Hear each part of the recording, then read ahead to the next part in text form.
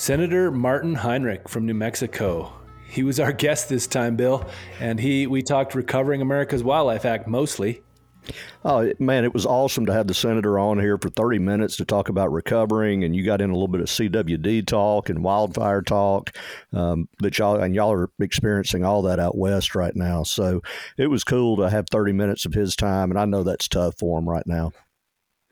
Yeah, he was gracious with his time, and we're glad he's one of our better, if not, in my opinion, he might be the very best sporting champion in all of Congress.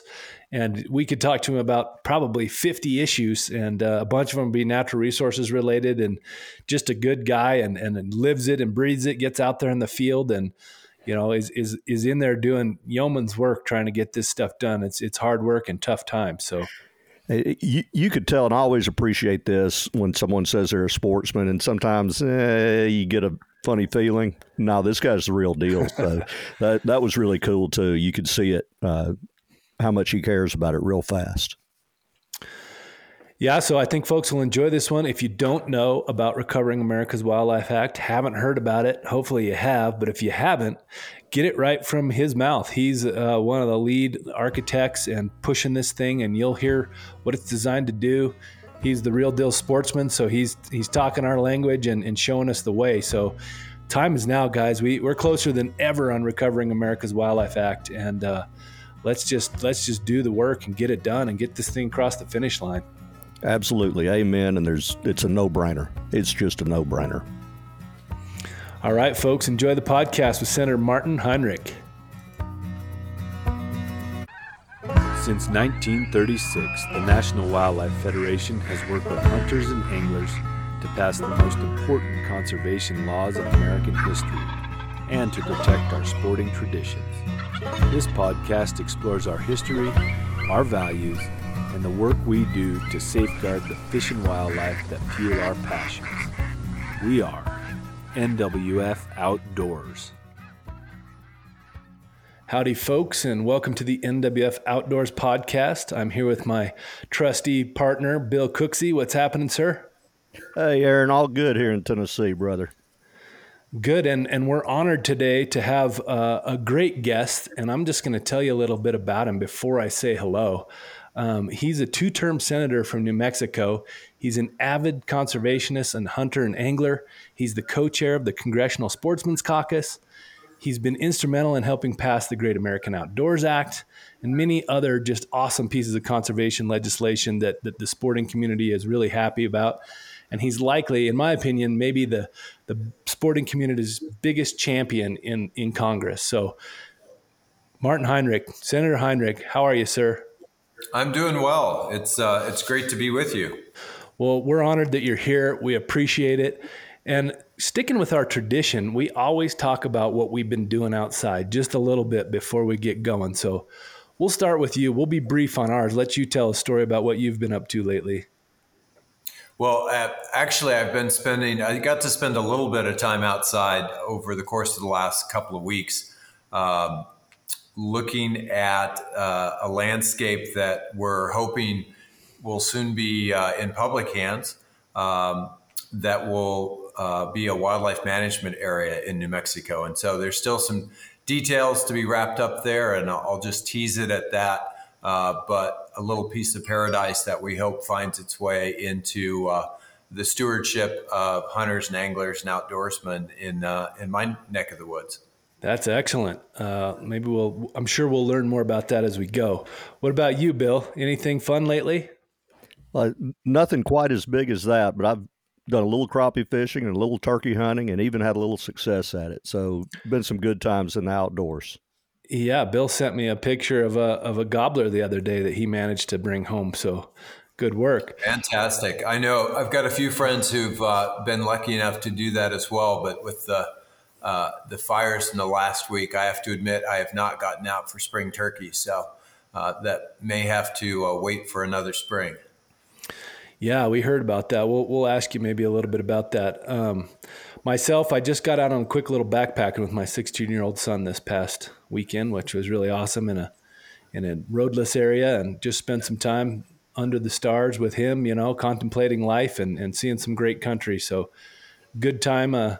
Spring is an awesome time to start getting out, and we're excited about it. So anyway, we're being more brief than we normally are, Senator, because we know you've got such a busy schedule. So we want to get into the meat of this thing, but we have you on really to talk about the Recovering America's Wildlife Act. We've seen some more movement on this piece of legislation than we have historically.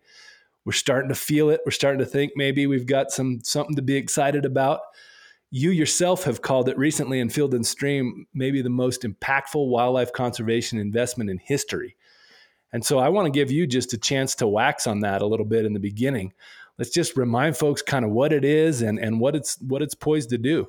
Yeah, I like to put this bill sort of in historical context because I think it's helpful to both understand just how impactful it would be if we can get this across the finish line and get it onto the president's desk. And also because it's helpful to know that we've come close in the past and never quite gotten there with this legislation. For folks who are really involved in the Great American Outdoors Act, I like to start with the fact that Recovering America's Wildlife is a lot like the wildlife version of the Great American Outdoors Act. I started working on what became the Great American Outdoors Act on the Land and Water Conservation Fund side in the late 90s. And the idea that we would ever get to the point of fully funding the Land and Water Conservation Fund, I figured somewhere along the way that would get whittled down by about 2/3. And yet we got that done in a very hostile Congress with amazing coalitions and support of sportsmen and recreationists and land trusts and others. And Recovering America's Wildlife Act really takes the same sort of approach to finding a permanent way to finance the recovery of wildlife before it's in the emergency room. So really investing in the partnerships and the programs that we know works. We know we have a wildlife crisis in this country. And usually when we get around to really doing something about it, it's about the time some species gets on the threatened or endangered species list. And this law is designed to sort of turn that on its head and be primary care for wildlife. Invest in species when they're just starting to show some stress and get to a whole array of wildlife from bison to bumblebees before they're stuck on some list and need emergency room intervention. I like that analogy. That's good. Well, let's talk a little bit about from the sporting perspective too. I mean, you've been this huge champion despite it not being really focused on huntable and fishable species, right? I think one of the things that we want to pull out of this is why should the sporting community absolutely support this? And I think we know, but I want to hear it from, the horse's mouth, if you will, the guy who's out there pushing it and talking about this. So I think as somebody who spends a lot of time in the outdoors, especially hunting more than probably anything else, I see this stress in our ecosystems. And, I think it was Aldo Leopold who said, it's like living in a world of wounds to be ecologically educated. And as a hunter, I see that all the time. And even when the species I'm focused on that day is doing well in a given area, you also notice all the other stressors that can add up and impact all of our fish and wildlife. And so having an approach that really creates intact, healthy ecosystems with enough habitat for all the things we like to hunt and fish, but also pays attention to the details of things like, pollinators that may directly impact species that we want to harvest, but by the time they're gone, we may not figure it out what the direct impact is. I think is really important. The species that this bill will be implemented around, species of greatest conservation concern, will include sport fish. It'll include huntable species in some cases where they need to be recovered. But it really takes the whole of wildlife approach to try and recreate the vibrant ecosystems that we have had historically in North America. And I worry that, things that everyone took for granted when I was a kid, stuff like bobwhite quail, are now just sort of limping along in so many places. And this will be a key tool, whether it's bumblebees or bobwhite quail. Like we're going to be able to intervene at a time when we can turn that momentum around and really get those species to be plentiful and impactful at the whole habitat ecosystem level again. I love that. I like to say too, habitat equals opportunity, right? So if you fix habitat, kind of any habitat, some game species are going to come along and utilize that, and that helps with opportunity, right? So Right. appreciate And then that. that gets people into the outdoors, and those are the people we rely on to fight for these critters and for these wild spaces. Yes, sir. And I should note too that RAWA, and sorry about calling it for RAWA. Some people hate that, but Recovering America's Wildlife Act is highly supported by the sporting community. Every national sporting organization, virtually everyone, DU, Pheasants Forever, TRCP, National Wild Turkey Federation, Congressional Sportsmen's Foundation. Everybody's in support of this thing. They see the value too. I think it would be fair to say this is probably the number one agreed upon focus for benefiting wildlife in this Congress. And the sporting community in particular has stepped up in a way that's allowed us to move this forward and keep it incredibly bipartisan at a time when, I don't need to tell your listeners, this is just a divided time in our country. And wildlife is something that brings us back together. And so we've been able to work directly with Roy Blunt, who is the lead Republican sponsor on this, but really a long list of people on both sides of the aisle who are very invested in seeing this pass. Yeah, I appreciate you mentioning that. We love the bipartisan effort when people can find common ground, and this is a really great example of that. So we're happy about that.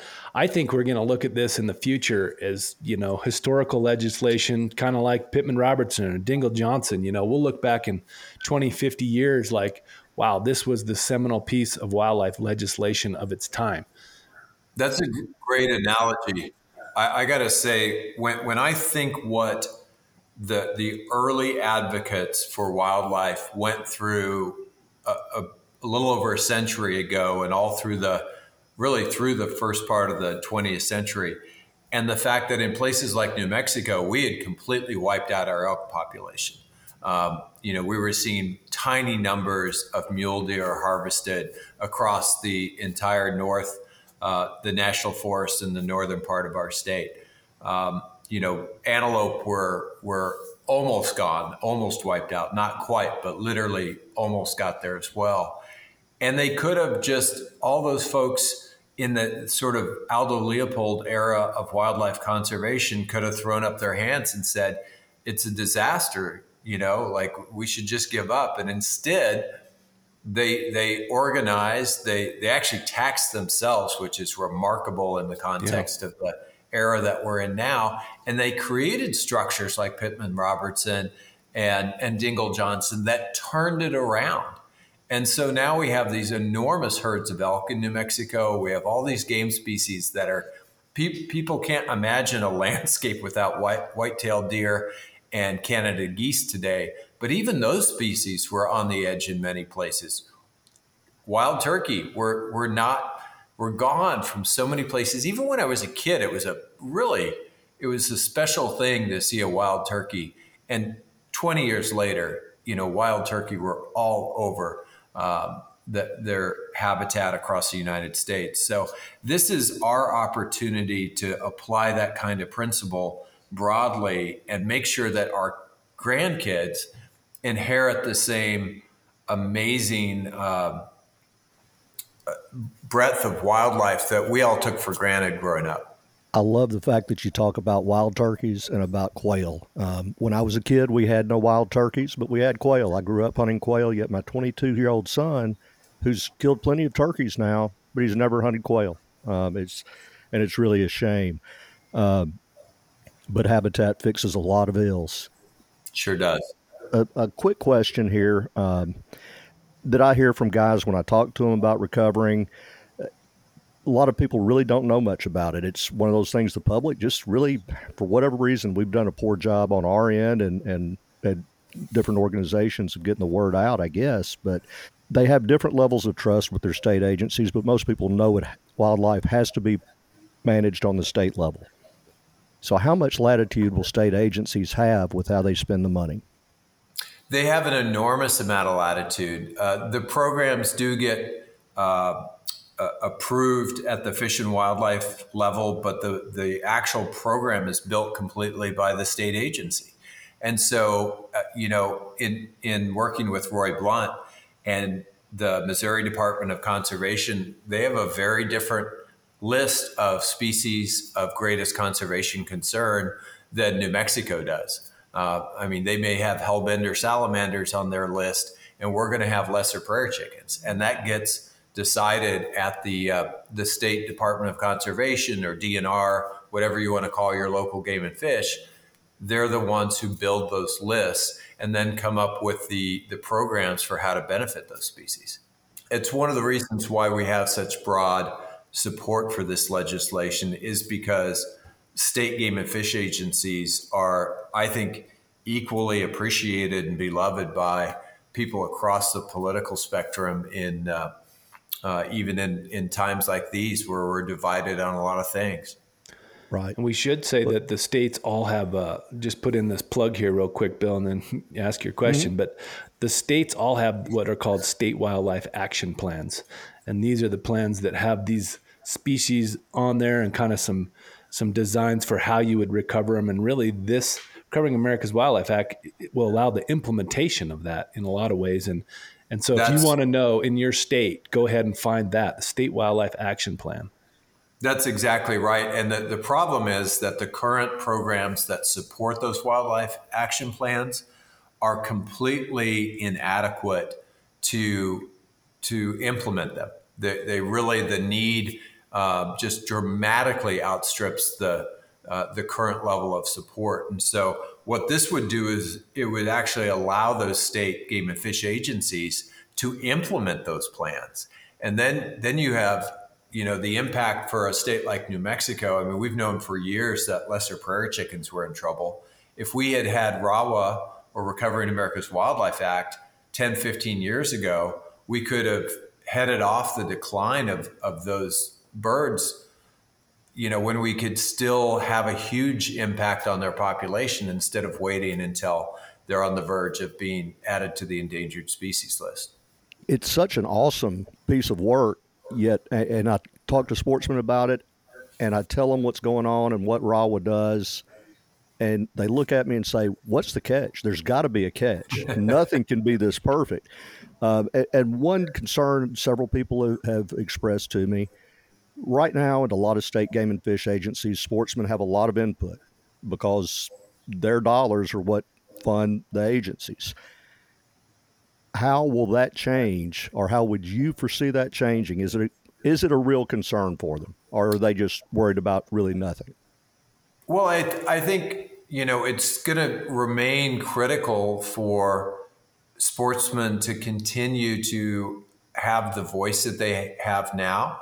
And it is going to continue that our license dollars and our habitat stamp dollars really drive an enormous amount of what these game and fish agencies do on a year in, year out basis.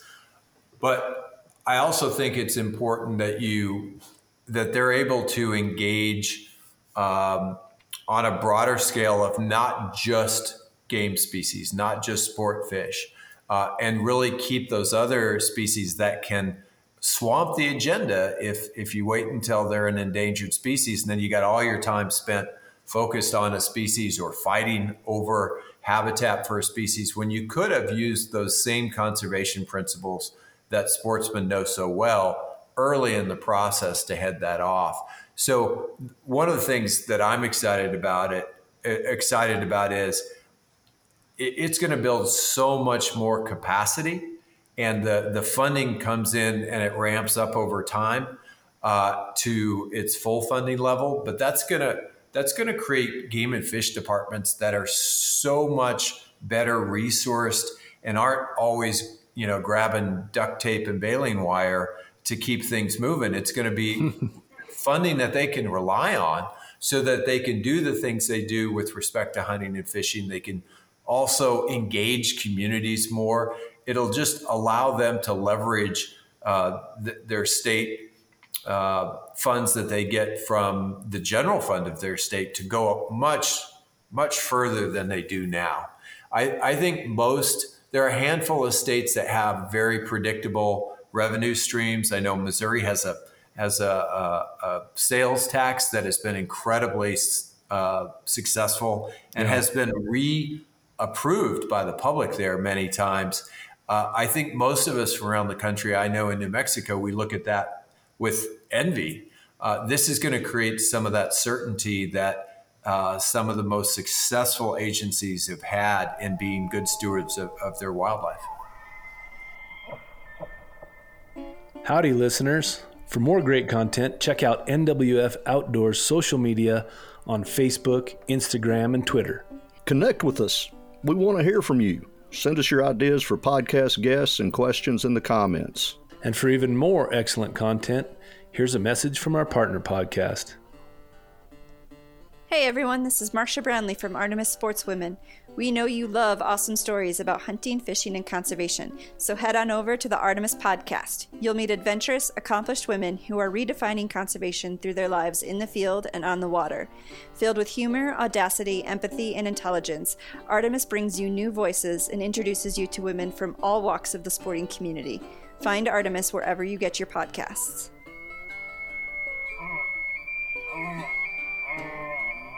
I think another important part, we hear our CEO say it, we say it, an ounce of prevention is worth a pound of cure. You know that old adage, and you talked about that. I like the analogy, the healthcare analogy he used. I think that's a good one.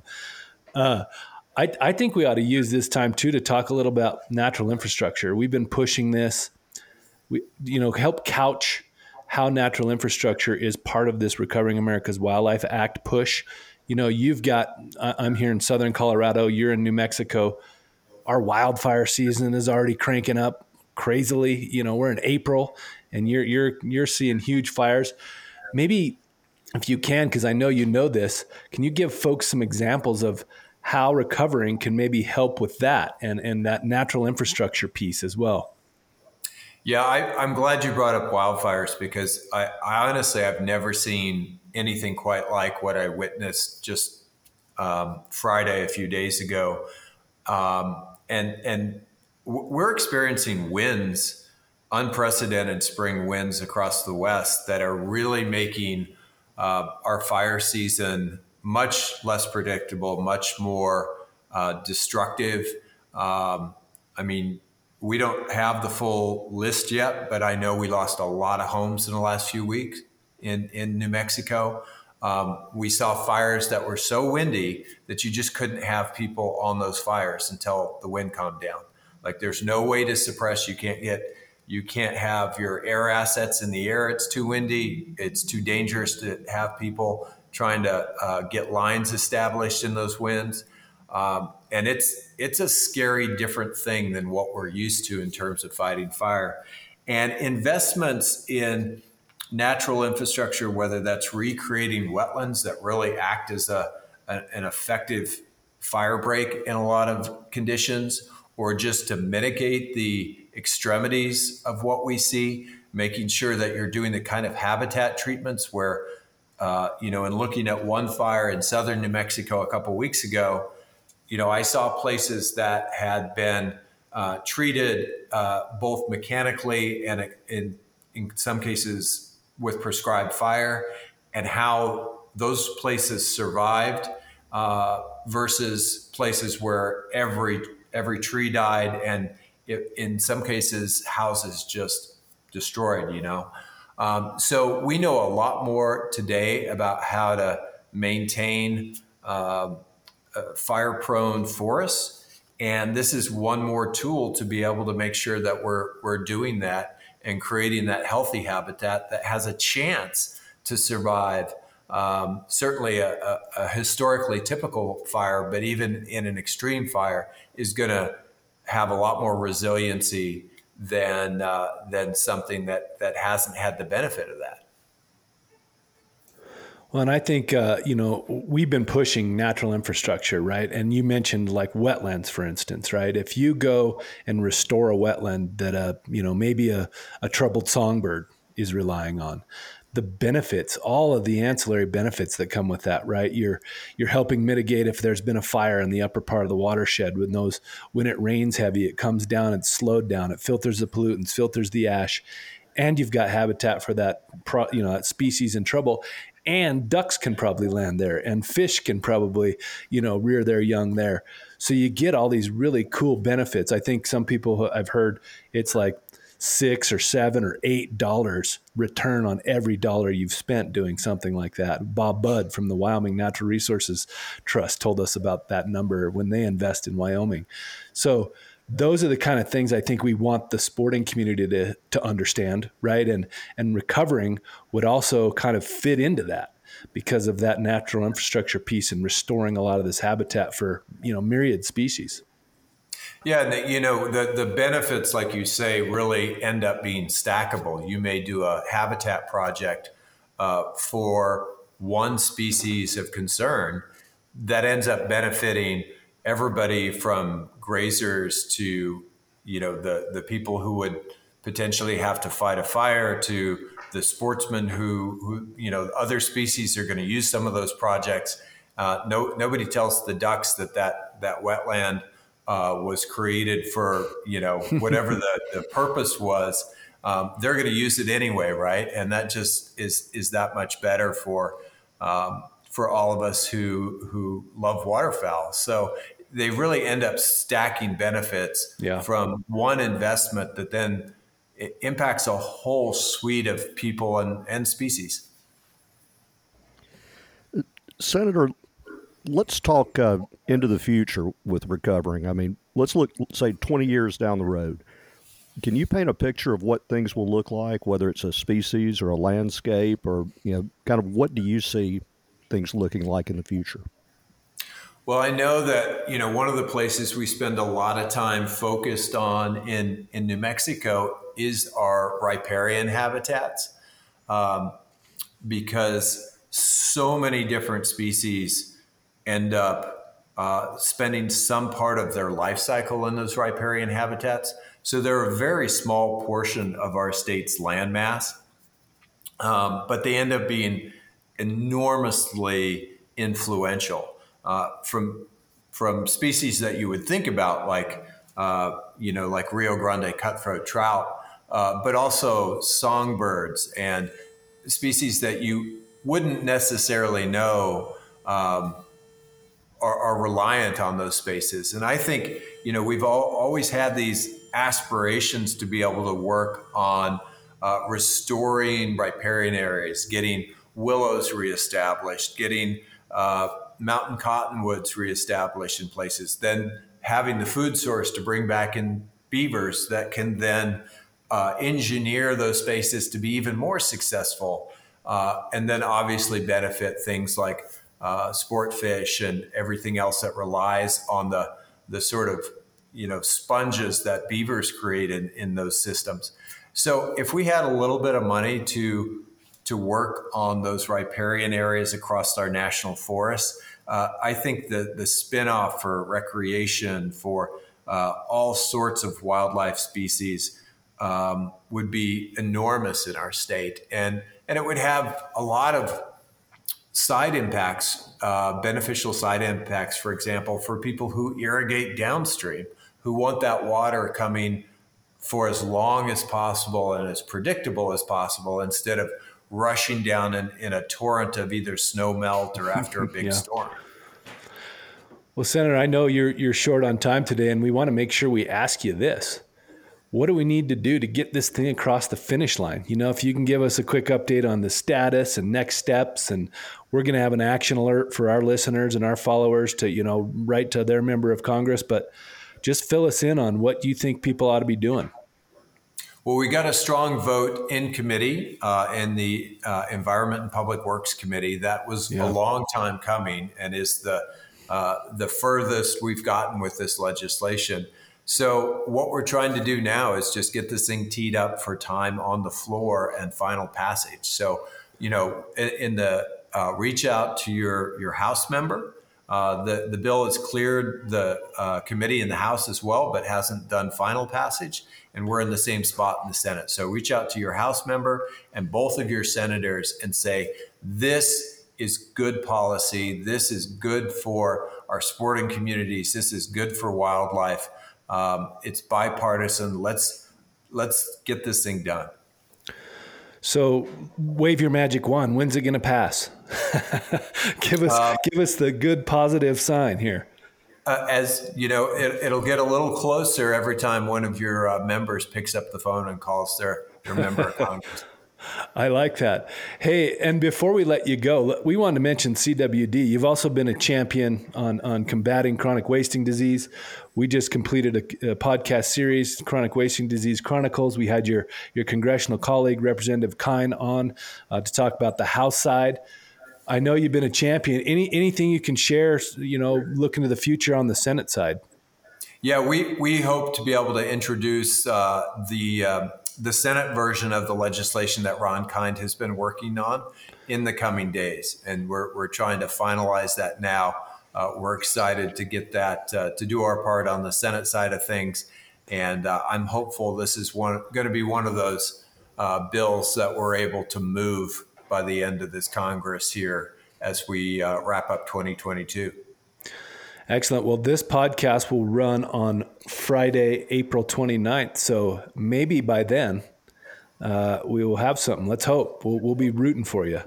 Well, if we get it done by then, we'll be sure and share it with you. But we're really, really close. Well, good. We're doing our part to try to keep you right at the half hour you had for us, but we'll of course talk to you longer. It'd be nice to long form one of these sometimes, tell some field stories and all that other good stuff. But we know you're just back in session and all kinds of things you're cranking on. We appreciate all that hard work. You want to leave us with any wise words? Well, you can probably hear the siren in the background. So I am here in Washington, D.C. And if we were recording this in New Mexico, you might have more appropriate sounds in the background, or at least I could make the ringer on my phone do a pretty good elk bugle. But I am, I get on the plane every Monday and fly across the country and land here 7 hours later, so that I can work on things that my constituents really care about.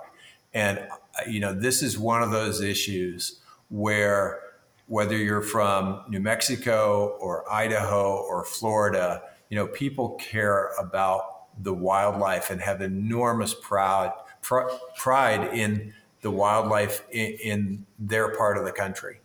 And I think we need to bottle that and get people engaged in protecting and restoring that wildlife. And this is a real opportunity. I mean, shame on us if we can't get this done, because we've done such a good job of creating a wide tent, bringing all kinds of folks to the table, working through the issues. And we're really, really close. So I think with the help of your members and your supporters, let's get this thing done. That's an awesome one to leave us with. Let's get it over the finish line. Thank you, Senator, so much. We'll be rooting for you. We're so glad someone's willing to get on that flight and go out there and do this hard work. I know it's a tough life, a tough job, but we're glad we have you out there. So thank you so much, and happy trails and good luck. Thank you both. It's been a pleasure. Thank you, Senator. Take care, sir.